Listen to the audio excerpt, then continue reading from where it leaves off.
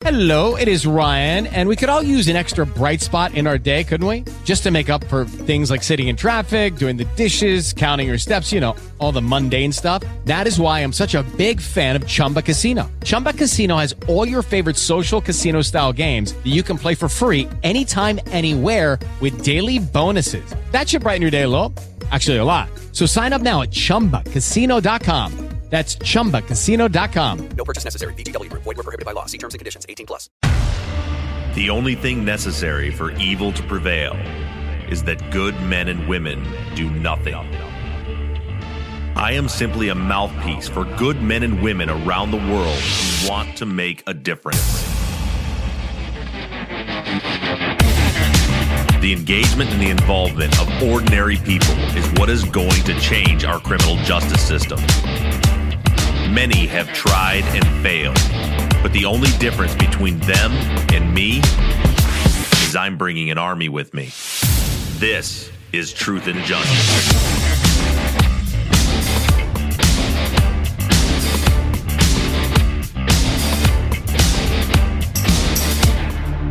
Just over 3 years ago, in the winter of 2017, we embarked on a journey to try and solve a senseless murder that occurred in southeast Dallas in 1991. A drawn-out and complicated investigation ultimately resulted in the January 19, 1996 conviction of a man named Jesse Eldridge.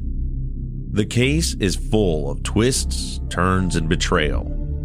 For the full story, you'll need to listen to Season 3 of Truth and Justice, if you haven't already. But for those of you who aren't familiar with the case, I will give you the basics of the story. On July 25, 1991, a 53-year-old woman named Kiao Gove was taking an early morning walk around the Spruce High School grounds. As she walked down the street on the east side of the property, Kiao was attacked. She was discovered minutes later by a neighbor. She was bleeding to death in an open field. She had been stabbed 20 times by what appeared to be multiple knives. Kiao passed away before the paramedics could arrive on the scene.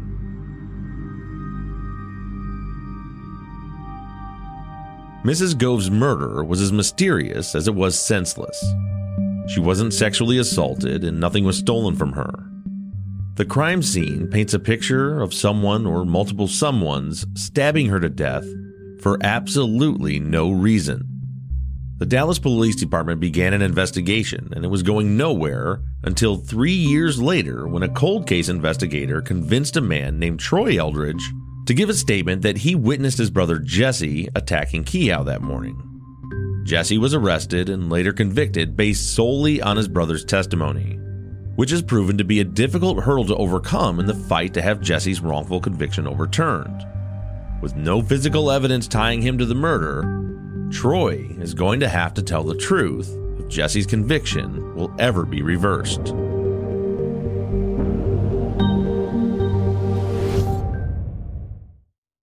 Texas Ranger James Holland is a legendary interrogator. They call him the serial killer whisperer. You can't hide those indications, and that's why yesterday I knew that he did it. But now, shocking interrogation tapes reveal how the super cop really operates. And that's why they asked me to come in, because I'm special. From Something Else, The Marshall Project, and Sony Music Entertainment, this is Smokescreen. Just say you're sorry.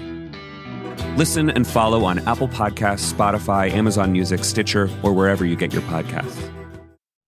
You may have guessed by now that Troy is going to be our focus today. So let me walk you through Troy's evolution. On the day of Kiao's murder, police canvassed the neighborhood. They stopped at Jesse and Troy's apartment, but no one was home. A week later, detectives returned and spoke with Troy. He told them that he didn't know anything about the murder at that point. And then, over the next 3 years, Troy had many interactions with police and always maintained that he didn't know anything about the murder. But then, in October of 1994, Detective Watts, a cold case investigator, really started to turn the screws on Troy. He harassed him at work and even lied and told Troy that his DNA, along with Jesse's, had been found on Kiao's body. Eventually, Troy had cracked under the pressure and swore out an affidavit. In that affidavit, he stated that Jesse had gone for a run that morning and returned to the apartment with blood all over his shirt. But that still wasn't enough. It didn't actually tie Jesse to the murder. So, eventually, Troy changed his story again. In his next affidavit, and this is what he testified to at trial, he stated that he and Jesse had gone for a jog that morning, and Troy personally witnessed Jesse grabbing a hold of Keough. In his affidavit and his testimony, Troy stated that he got scared when Jesse grabbed Mrs. Gove, and he ran away, back to their apartment. So still, he didn't actually witness Jesse killing Keough, but he says that he saw him grab her right in the place where she was later murdered.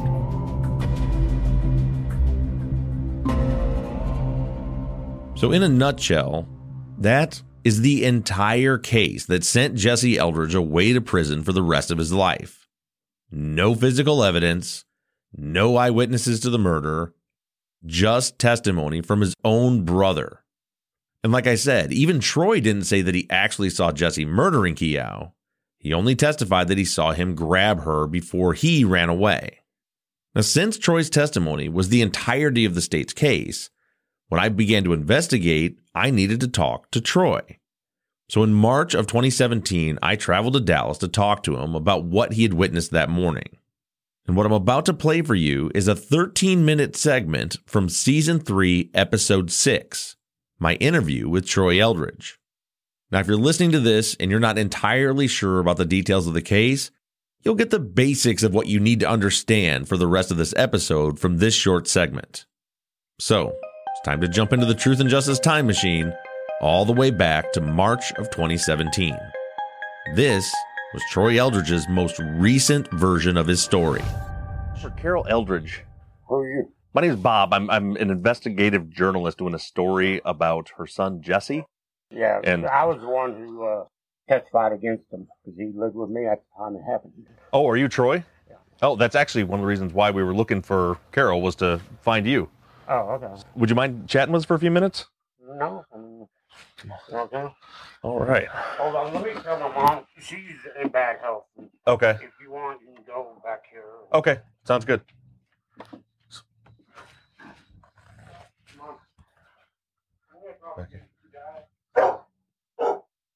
We stood in the living room a bit confused. Troy had pointed towards the back bedroom, but I didn't feel comfortable going into his bedroom alone. So I opted to just stand there and listen to his caged bulldog bark at me. Okay. Okay, I didn't know where you wanted to. Back here if you want. I Okay. mean, this is where I stay. It's a little Okay. messy right now. But All right. Troy walked Chris and I back to his bedroom. As I entered, I made a quick scan of the room. Relatively neat, a twin-sized bed at one end and at the other a desk. The desk was full of VHS tapes, an ashtray full of cigarette butts, a hot plate, a frying pan, and a large butcher knife. The room was dark and the cigarette smell was almost overwhelming. Troy was friendly. He offered me a seat on a wooden chair and offered for Chris to sit on his bed. I accepted. Chris declined. Once we sat, I got right down to I read the business. trial testimonies. If you were the main witness that put him away, so I guess first of all, can you tell me what you remember about what happened? the morning it happened, Yeah. he lived with me, Uh-huh. and we used to go jogging and work out. Uh-huh. Then, anyways, we went jogging, and we used to jog around Spruce High School. Uh-huh. And, in the evening, we'd watch. I lived right across the street Uh-huh. from Spruce in these apartments. And in the evening, we'd watch this lady and her husband walk around Spruce. Okay. And I didn't know who she was at the time, and neither did Jesse. And he would make comments about her and everything like that. Mm-hmm. Anyways, the next morning, we were jogging around Spruce, and if you know where Spruce is, we would start going around the right side, the other side of it. We spotted, or I did, this lady out in her house coat walking her dog. And Jesse, he had just gotten out of prison the second time. Right. So he was a little ahead of me, Uh-huh. and he grabbed her, Okay. and I just stopped, and I just, I didn't know what she was doing or what he was doing, and I said, Jesse, what the fuck are you doing? And he just looked at me, and I just, I just froze, and he said, Troy, just go, just get the fuck away from him. And I just turned around and I left. I mean, I went through the yard of the school and I jumped, a little fence, whatever, and I just ran up to my apartment. And that's the last time I've seen him for a couple of days. He never came back after? Well, yeah, eventually he did. But I mean, that morning he didn't come back? No, sir. Okay. So what was the? Did you see him grab her or? Yeah. Okay. What was the dog doing? I don't know. I wasn't thinking about no dog. I was, saw him. I'd seen him in the past. Beat people up, and I mean, he was a violent person. Right. Some things I've seen him do was unbelievable. And I just took off. Okay. And he came back in between all this, that later on that morning, the police showed up, the detectives and everything. And, I just told them I didn't know anything, period. And, that was it. I mean, for a couple of days, he didn't show up. And one morning, or maybe mid-afternoon, something like that, he came walking down the street in front of Spruce on a sidewalk. And at that morning, he was wearing one of my shirts. It was like an army shirt. It was stained, and I knew it was blood. And I knew, and he didn't say nothing to me. He could, and I would work with my dad, at the time. And he didn't say nothing to me, and he told me to call my mom and, go to work, and that was it. I mean, I didn't say nothing. And was that morning? Because I think at trial he said that morning he came back. No, he didn't come back that morning. Okay. And, he had told my mom at one time, he was reading the paper about it, and he told my mom one day, that she had nothing of value. Why did, somebody rob her like that or kill her? Right. And stuff. There's nothing more I can say that, her keys did end up in the mailbox, in her mailbox. And that's pretty much it. Right.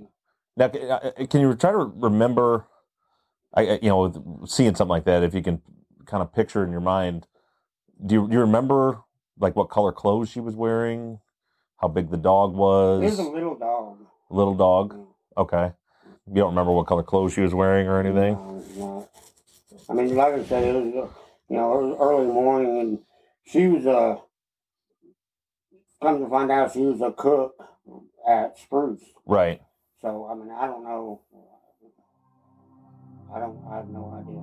I was stunned to hear Troy's retelling of the story. Red flags were flying up one after another. Just to name a few, Troy now recalls that Kiao was wearing a house coat. And as we know, she was actually wearing a light blue nylon jogging suit. He also says that Kiao was walking her dog when Jesse attacked her.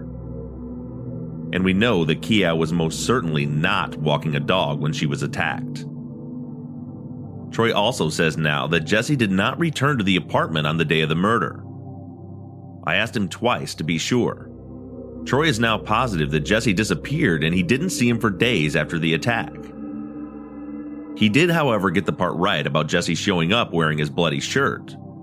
That's consistent with his previous statements.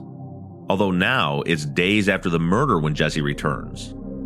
And Jesse came walking up to the apartment still wearing the bloody shirt that he had on when he supposedly killed Kiao. Except now it's not a plain white t-shirt. In this latest version, Jesse is wearing an army shirt. At this point, I'm 5 minutes into the interview, and Troy Eldridge has already completely impeached every single aspect of his trial testimony and affidavits. As the conversation went on, Carol seemed to be getting perturbed. He had mentioned to, what? Yeah. Several times throughout the interview, Carol would scream at Troy from her room on the other end of the trailer. I got the distinct impression that she wasn't happy about him talking to me. Next, I asked Troy about the Crime Stoppers and reward money. Notice how confident he sounds when he says that he did not get the money. But as you're about to hear, his tone is very different when I ask if his parents received any money. It was like 3 years before you wrote your affidavit, and the police records say your mom is the one that eventually called in and told him to get a hold of you. Right. Did she get the Crime Stoppers payout for that before or after the trial? I don't know. I don't think so. Okay. I don't know. Did you end up with the reward from Kenneth? The $10,000 reward? No, I did not. Did anybody? Did your parents or anybody? I don't think. I don't know.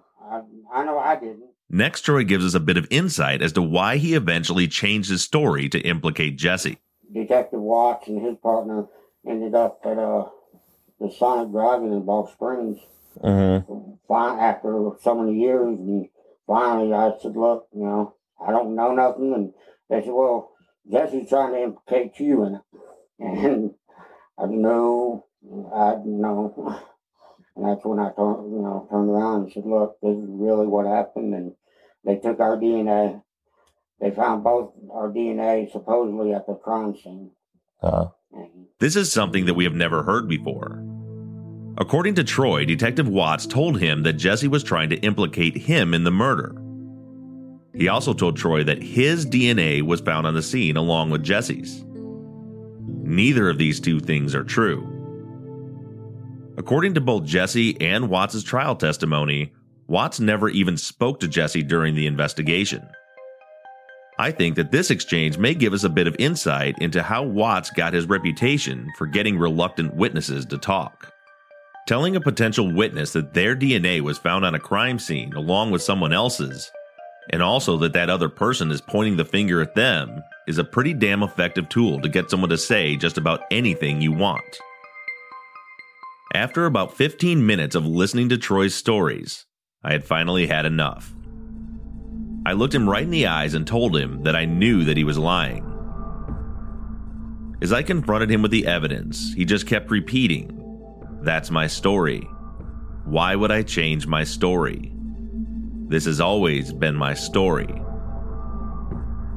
Troy's nervousness became painfully apparent when I told him that the Innocence Project of Texas had taken Jesse's case, and that he would likely be called at some point to answer for his testimony. At that moment, Troy began to look at his feet, and with trembling hands, he reached for a cigarette. Throughout our entire 20-minute exchange, Troy was never rude or unkind. He remained friendly even to the point of asking me if it would bother me if he lit that cigarette. My impression of Troy Eldridge was that he was scared. As I confronted him with every piece of evidence that conflicted with his statements, he had the look and demeanor of a man whose past sins were suddenly and unexpectedly coming back to haunt him. Before I left, I gave Troy one last chance to tell me the truth. It's a lie. I know that it's a lie. Everybody knows that it's a lie. If that's all you want to tell us. That's all I got. All right. Well, I won't keep you. I do appreciate you giving us the time. I appreciate it. Yeah, but let me leave you with I'll give you a card if you want to get in touch with me or anything. It's got my phone number, my email and everything on there. Okay. If you want to keep in touch, and we'll show ourselves out. Thank you, sir. Thank you very much. All right, y'all be careful. Yep. All right. Throughout our entire conversation, no matter how many times I told Troy that I thought he was lying, never once did he get angry. Never once did he tell me that he knows what he saw. He never told me that what I was saying was impossible, because he saw it happen with his own eyes. The most aggressive response that I ever got from Troy was, "This has always been my story." As you may have noticed, I wasn't buying Troy's story. Aside from the fact that he got just about every single detail of the incident wrong, I was also convinced by his mannerisms and his behavior that Troy doesn't actually know anything about what happened to Keough Gove. And it looked to me like the guilt was killing him.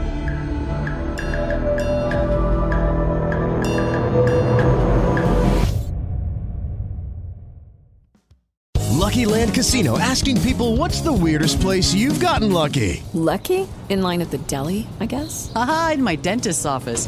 More than once, actually. Do I have to say? Yes, you do. In the car before my kids' PTA meeting. Really? Yes. Excuse me, what's the weirdest place you've gotten lucky? I never win and tell. Well, there you have it. You can get lucky anywhere, playing at LuckyLandSlots.com. Play for free right now. Are you feeling lucky? No purchase necessary. Void where prohibited by law. 18+. Terms and conditions apply. See website for details. With Lucky Land Slots, you can get lucky just about anywhere. Dearly beloved, we are gathered here today to... Has anyone seen the bride and groom? Sorry, we're here. We were getting lucky in the limo and we lost track of time. No, Lucky Land Casino, with cash prizes that add up quicker than a guest registry. In that case, I pronounce you lucky. Play for free at LuckyLandSlots.com. Daily bonuses are waiting. No purchase necessary. Void where prohibited by law. 18+. Terms and conditions apply. See website for details. For 3 years, I've been working on Jesse's case behind the scenes. Although, to be honest, there wasn't a lot that I could do.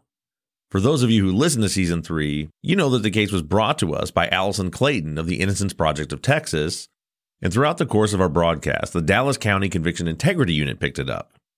Once Cynthia Garza with the CIU got involved, I backed off for the most part. The CIU has its own investigators, and I didn't want to get in their way. But to be honest, it's been a tough few years. Jesse and I have stayed in touch, and every time I spoke with him, his frustration was more than apparent.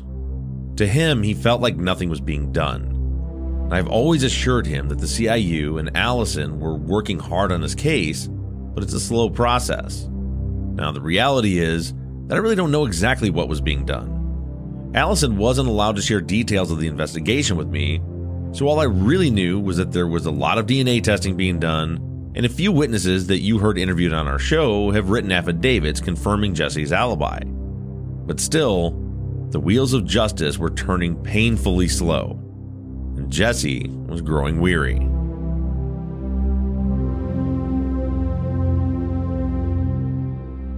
Several months ago, Jesse called me and he told me that he had actually written Troy a letter.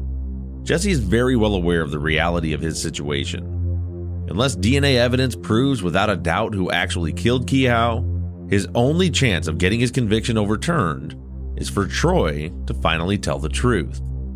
And that's what Jesse asked him to do in his letter. But weeks turned into months and months into close to a year, and still nothing from Troy. And then, out of nowhere, just a few weeks ago, Troy called Jesse's wife, Patricia.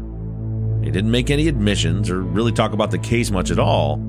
He just wanted to talk.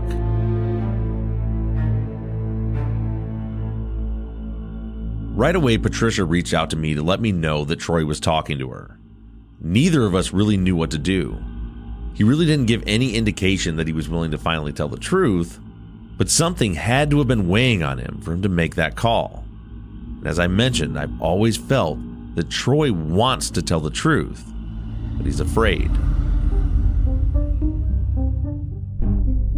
I thought about the situation overnight, trying to decide what the best course of action would be. Should I just tell Allison and let her handle it? Or the CIU? I just didn't know what to do. Until Jesse called me the next day. Jesse and I talked about the situation, and he made his wishes very clear. He wanted me, and only me, to talk to Troy. He told me that I was the only one that he trusted to conduct this interview. To quote Jesse from that phone call, he said, "Bob, if there's anyone that can convince my brother to tell the truth after all these years, it has to be you." Of course, I was flattered by the sentiment, but I was also scared to death. To begin with, that's a hell of a lot of pressure. This could literally be Jesse's only chance at freedom. Besides that, I trust Allison Clayton more than words can even describe. And it goes against everything in my nature to keep anything from her, especially something this important. So I made it very clear to Jesse that this very well may be the wrong move, and it could end up hurting his case if I don't pass this along to his legal team to handle. But Jesse's mind was made up. It's his case, his risk, his life, and his decision. He wanted me to be the one to make the call. So that's exactly what I did. I wanted to call and talk to you a little bit about we would love to be able to clear all this business up with Jesse between you guys and kind of give you an opportunity to tell your story about what happened. And by that, I mean all the way back from the beginning. I can see in the police reports what kind of pressure was put on you and what was done with you, and totally understand how things ended up. But so what I would like to do is have just, I guess, just let you explain to me what that process was like and how and what happened. How did you go from originally saying that Jesse had nothing to do with it to ended up testifying at trial? How did that come about? I was at work one day at Sonic in Box Springs, and Detective Watson and his partner showed up at my job, telling me that they know Jesse did it, and they have proof that Jesse did it, and they needed my story. And I told them, I said, I have no idea what you're talking about. And they kept on, and I said, look, I got to get back to work. And I went back to work, and they showed up again. And I told them nothing, and I think maybe it was the second or third time, but, finally they said, look, we've already talked to Jesse, and, we know he did it, and they, you can go down with them. And I said, well, time out and all this. And from there, that's how it started. I mean, they were threatening to take me down. I mean, and I said, for what? I didn't, nothing happened. And, there was so many visits by them. I mean, they took me down to homicide and, the unit downtown Dallas a couple of times. And, they told me they've talked to Jesse and all this. And they took my DNA. They took Jesse's DNA. They found my DNA and Jesse's DNA at the scene and everything. And, they said they talked to some guy, a friend of mine, Jimmy Hughes. He used to live out there where I did, and they said they talked to him, and they, I don't know what else to say. I mean, so I guess to be very clear, so we're all on the same page. So is the testimony that you gave at trial that you witnessed Jesse murdering that woman? Was that? I didn't tell anybody I witnessed it.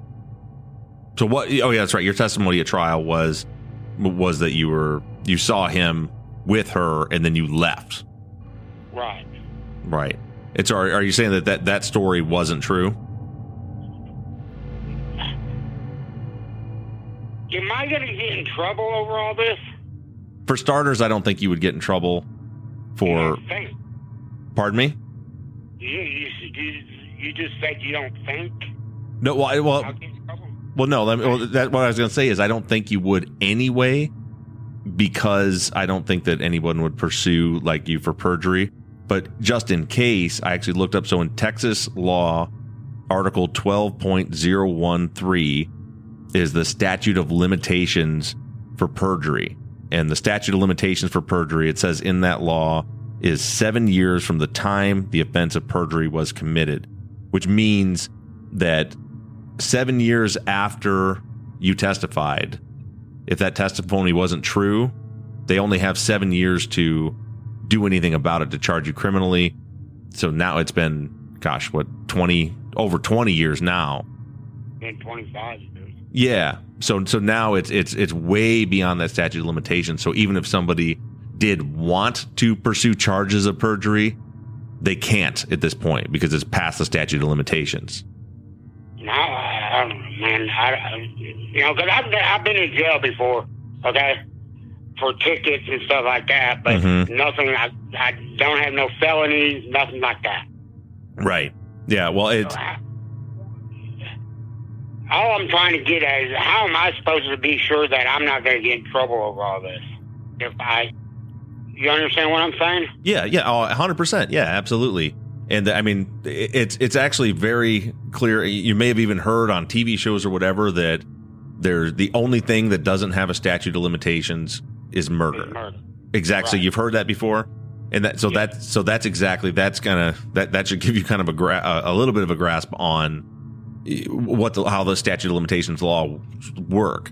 Every crime, the police have a limited amount of time to charge someone after an offense, and after that period of time passes, it's referred to legally as time barred. So they can't charge you with that because they missed their opportunity. It's gone too far.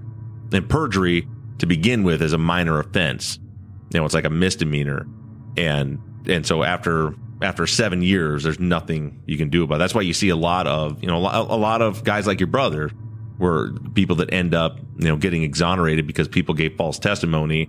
Once that 7 years has passed, then they'll finally come forward and tell the truth because they're not in a situation where they're at risk of getting in trouble anymore. Does that make sense? Yeah, it makes sense. Yes, sir. Yeah, and that's the case. It's not just perjury. Actually, Troy, even like rape, sexual assault, all that has like a 5 to 7 year statute of limitations, depending what state you're in. The only thing that doesn't is murder. So unless you're about to tell me that you murdered that woman, which I'm sure you're not. No, sir. No, I'm not. Right. Yeah, Jesse was not. He was living with me or staying with me, but he was not even at the apartment that morning. Okay. I don't know where he was. Okay. So let's back up and be clear. So you testified that your tested. Let's just start with the basis of the conviction. So your testimony at trial was that you and Jesse were going for a jog. Right. We did not go for a jog that morning. You did not? No, sir. Did you witness Jesse anywhere near Keough Grove? No, sir. The closest me and Jesse was ever to that woman. We watched her and her husband walk around Spruce High School from my balcony because I lived in those apartments right next door. Right. Yeah, right there on the path where they would walk. Right. And that's as close. And that's maybe 25, 30 yards, if that. But sure. So would you... Are you officially recanting your trial testimony that it was not true? Yes.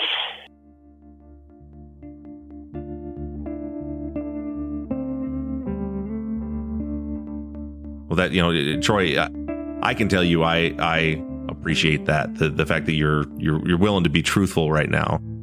Look, I don't know how much of a difference. I was scared to death back then. Well, let's talk about that because this is the part that I think that people need to hear is, how people can look and see that you gave false testimony against Jesse, but I know that it's way more complicated than that. So why don't you go ahead and explain what happened? What you just said, you were scared to death. Why were you scared to death? Because Detective Watts, he told me that if I did not tell him the truth about what happened, that I was going to go down for murder with Jesse, period. And you mentioned that he had said something about your DNA being on the scene? Yes, he told me that, because they took my DNA, I know, and they told me they took Jesse's. And they told me after I went down to get my DNA, a couple of days later, they came back and said, your DNA was found at the scene. And that's not true, right? I know that's not true. But obviously at the time you didn't know that. Now you know that's not true. Exactly. So they put the pressure on you. They had you scared. I completely understand that they led you to believe that you were going to be charged with the murder. Detective Watts told me he talked to Jesse, I guess he said he arrested Jesse or right before he said he talked to him at one time, and which I did not understand at the time because, I mean, you know, I was, I think, 18, 19 years old, and maybe a little bit older, but he said that, you know, Jesse's going to try and take you down with him also, you know. And I was like, what? And he said, if you don't tell us what happened, you're going to go down with Jesse. And, you know, everything was hitting me. I mean, they wanted me to take a polygraph test, and I told them no. Why did you tell them no? Because I didn't think, honestly, I've never taken one, and I didn't know if I'd pass it or fail it or what. Mm-hmm. So where did the ultimate story that you landed on that you ended up testifying to at trial, where did that story come from? I have no idea. I mean, I don't know. I mean, you know, like I said, Detective Watts, they kept telling me that they knew that I did it or that Jesse did it, and they knew that Jesse lived with me, and I just, you know, I don't know. I mean, I have no idea where it came from, to tell you honestly. I mean... But I mean, well, I guess what I'm saying is, did it just come from you? Did you think up a story to tell them, or did they offer any suggestions to you, or was that just a story that you came up with? It was kind of both. I mean, you know, it was kind of both. I mean, they kind of helped me, and, you know, I kind of said, okay, yeah, and that was it. I mean, I don't know. I mean, I guess nobody could understand, or has to understand. I did not know what to do or say. I mean, you know, I'd never been in trouble like that before. I thought was in trouble. Oh, yeah, and believe me, Troy, I understand. You know, I do this for a living, and I've been through a lot of these similar circumstances to yours, and I understand when somebody makes you believe that you're going to go to prison for the rest of your life for something you didn't do, unless you say somebody else did it. I mean, I've seen it. Right. You're not the only guy to ever go through this, believe me. And what you're doing now is what a lot of guys don't have the courage to do, and you know, I said I admire the fact that you're willing to tell the truth now. And moving forward, would it be okay with you if I put you in contact with Jesse's attorney and or the conviction integrity unit that are working on his case right now, so they can talk to you and get a full statement from you? Yeah. I mean, might as well. Okay. Well, I'm going to go ahead and do that, Troy. I'm going to give them your phone number. Somebody will be reaching out to you. And again, I was at a loss for words when Troy recanted his testimony, which I'll admit is a pretty rare phenomenon for me. But I couldn't believe it. Really, I still can't believe it. Jesse has been in prison for a crime that he didn't commit for 25 years. And all it took was one phone call? It just seemed too simple, too neat, almost too easy. But it's not. The reality is it's taken a quarter of a century to get Troy to tell the truth. And now that he finally has, Jesse's conviction will almost certainly be overturned. It's unbelievable. And if you thought I was at a loss for words, just wait until you hear Jesse's reaction when I share the news with him. Right after a short break.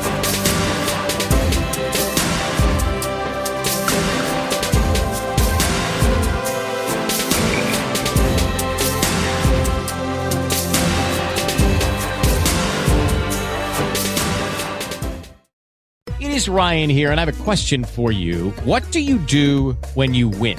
Like, are you a fist pumper, a woohooer, a hand clapper, a high fiver? I kind of like the high five, but if you want to hone in on those winning moves, check out Chumba Casino. At ChumbaCasino.com, choose from hundreds of social casino style games for your chance to redeem serious cash prizes. There are new game releases weekly, plus free daily bonuses. So don't wait. Start having the most fun ever at ChumbaCasino.com. No purchase necessary. VGW Group. Void where prohibited by law. See terms and conditions. 18+. O'Reilly. You need parts? O'Reilly Auto Parts has parts. Need them fast? We've got fast. No matter what you need, we have thousands of professional parts people doing their part to make sure you have it. Product availability. Just one part that makes O'Reilly stand apart. The professional parts people. O'Reilly Auto Parts. The podcast gods must have been smiling down upon us on that Friday afternoon, because Jesse just happened to call me within minutes of me hanging up with Troy. It wasn't his usual time to call, and I haven't recorded my conversations with Jesse since we finished season 3 on the podcast. But I had just finished recording my conversation with Troy, so my phone was still hooked up to the soundboard when Jesse called me. This is good timing. I just got off the phone with your brother. Yeah. Well, I wasn't even going to call Bob. I basically was just calling, I don't know. My jailhouse lawyer's here. I was too scared to call. And I said, well, maybe he won't be in the office. You can just see that I called Monday when he comes into work. Yeah, well, I'm glad you did, because Troy just fully recanted his testimony. For real? Yeah.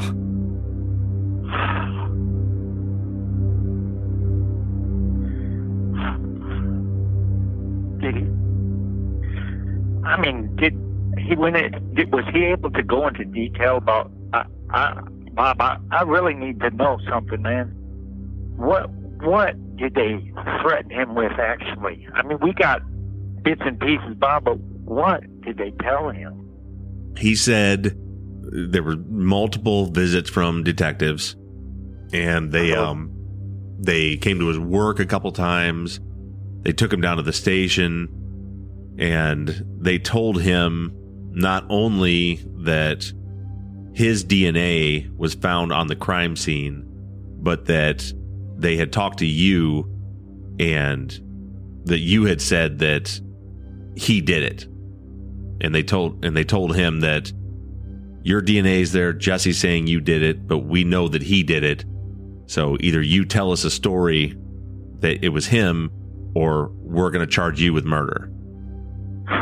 20-year-old snot-nosed kid don't know a damn thing. Right. And scared to death. Yeah. That's basically what he said. He said, I was like 19, 20 years old, and I was terrified. And they convinced me that they were going to charge me with murder. And that, he shouldn't have any allegiances to you because you had already told them that he did it.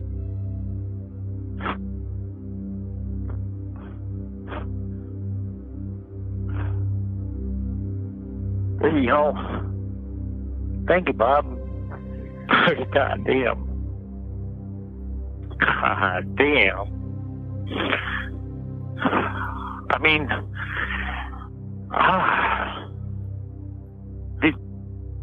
What made him?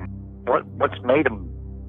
There has to be something that made him decide or find out or realize after all this time. Dude, all I've done is think about it for, 25 years, man. Shit. Excuse me, oh, man.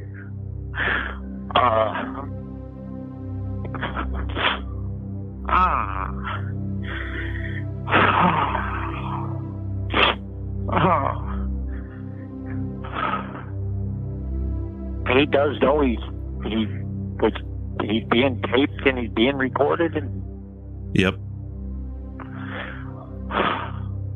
He let me record the conversation and agreed to talk to Allison and Cynthia. Oh, God damn.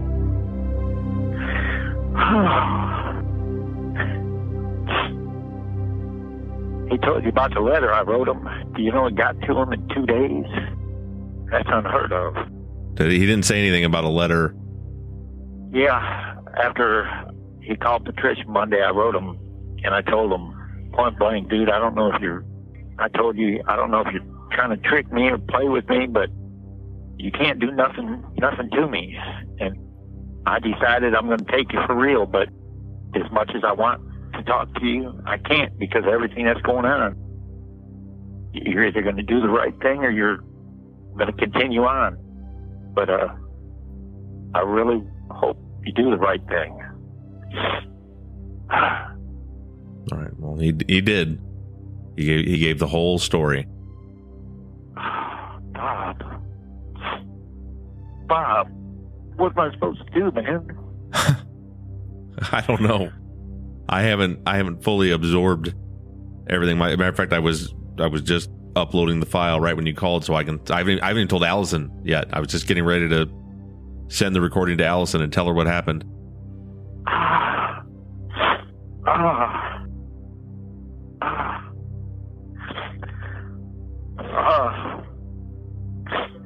Sounds kind of cheap, thank you.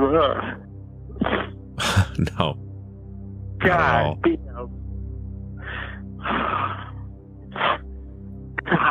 I mean, oh man, it ain't like I thought it was. I'm better to go now than I was. Thank you, Bob. Thank everybody. Please, God, please.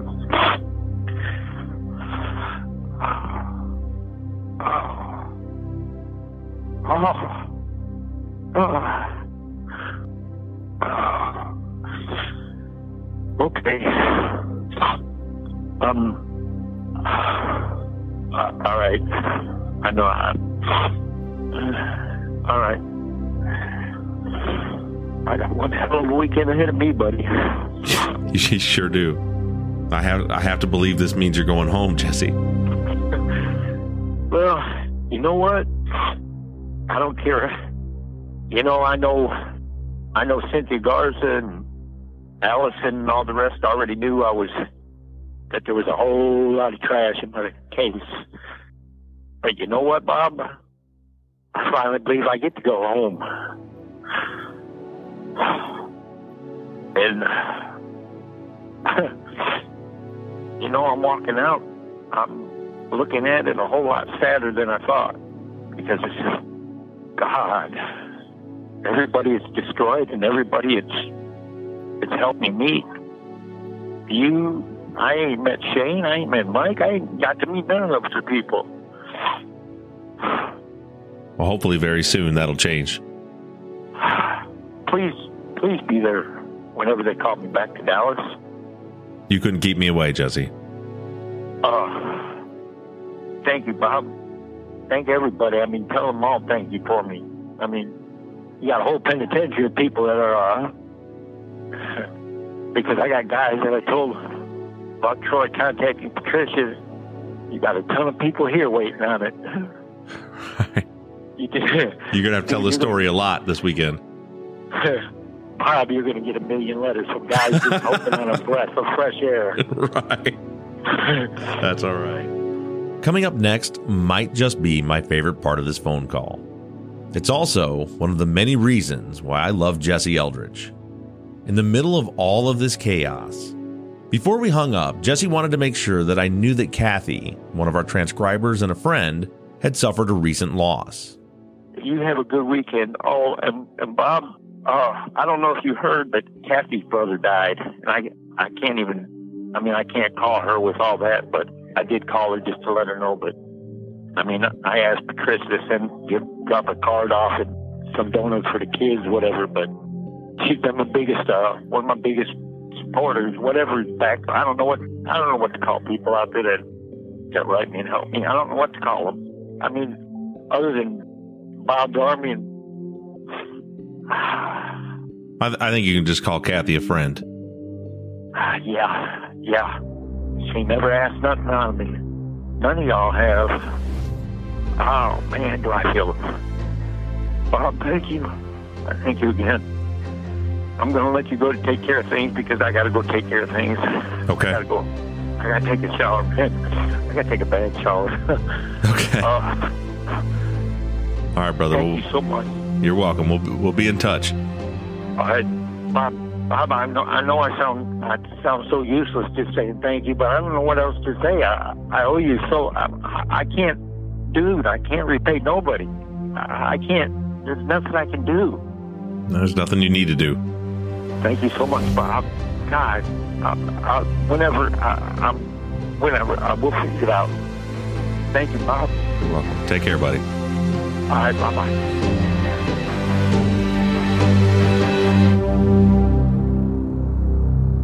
Shortly after I got off the phone with Jesse, I passed on Troy's interview to Allison. As you can imagine, she was elated. At this point, I'm back to being out of the loop again, which comes with the territory when you have a conviction integrity unit working on the case. I do know, however, that within days of this interview, Allison and her students were on a plane to Dallas to meet up with the CIU and get a formal statement from Troy. The wheels of justice are finally turning again in Jesse's case, and I am confident that sooner than later, Jesse Eldridge is going to be a free man.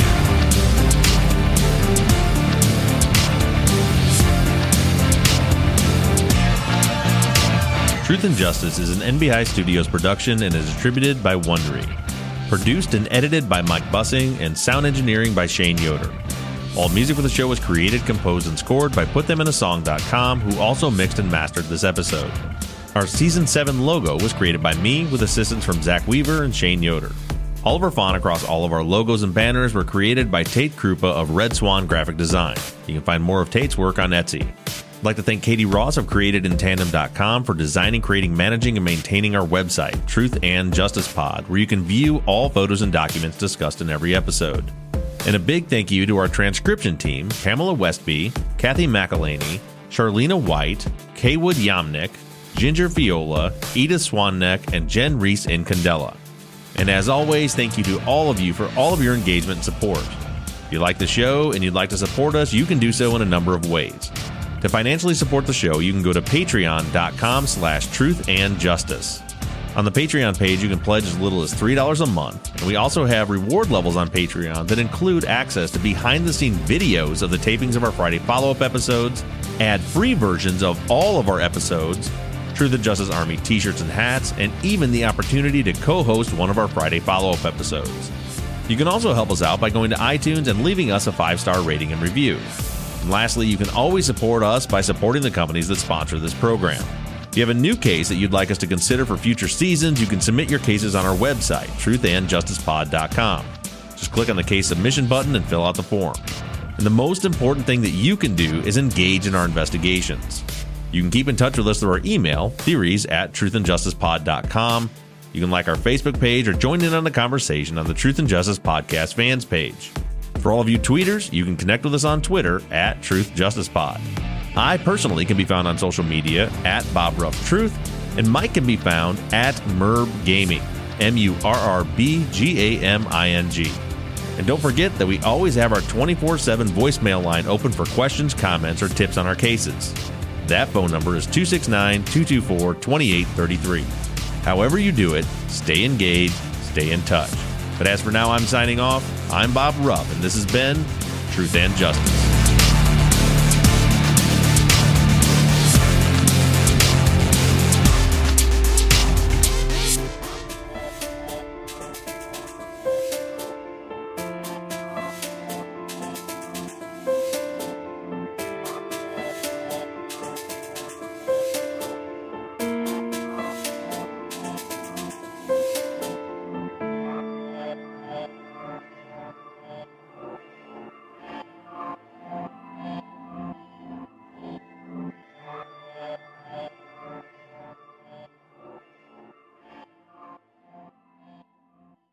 The Ford Ranger, a vehicle for all terrains and every passion. It's a workmate, a playmate, and to its drivers, a soulmate. So how do you improve the Ford Ranger? You go all in. The all-new Ford Ranger, the UK's best-selling pickup. Now available with rear bumper steps, tailgate workbench, and enlarged load box that can fit a Euro pallet. Go break it in. Search all-new Ford Ranger. Ford Pro, driving productivity. According to SMMT data, features may be optional extras with additional cost.